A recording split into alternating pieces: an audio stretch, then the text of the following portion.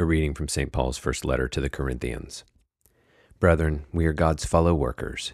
You are God's field, God's building. According to the grace of God given to me, like a skilled master builder, I laid a foundation, and another man is building upon it. Let each man take care how he builds upon it. For no other foundation can anyone lay than that which is laid, which is Jesus Christ. Now, if anyone builds on the foundation with gold, silver, precious stones, wood, hay, straw, each man's work will become manifest. For the day will disclose it, because it will be revealed with fire, and the fire will test what sort of work each one has done. If the work which any man has built on the foundation survives, he will receive a reward. If any man's work is burned up, he will suffer loss, though he himself will be saved, but only as through fire. Do you not know that you are God's temple, and that God's Spirit dwells in you?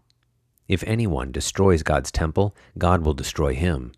For God's temple is holy, and that temple you are.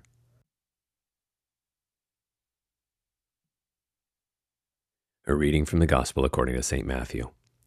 At that time, Jesus made the disciples get into the boat and go before him to the other side, while he dismissed the crowds. And after he had dismissed the crowds, he went up into the hills by himself to pray. When evening came, he was there alone.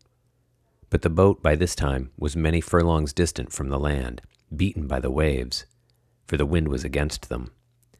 And in the fourth watch of the night he came to them, walking on the sea. But when the disciples saw him walking on the sea, they were terrified, saying, "It is a ghost," and they cried out for fear. But immediately he spoke to them, saying, "Take heart, it is I, have no fear."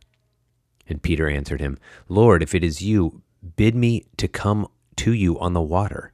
And he said, "Come." So Peter got out of the boat and walked on the water and came to Jesus. But when he saw the wind, he was afraid, and beginning to sink, he cried out, "Lord, save me." Jesus immediately reached out his hand and caught him, saying to him, "O man of little faith, why did you doubt?"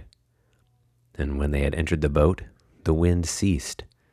And those in the boat worshipped him, saying, "Truly you are the Son of God."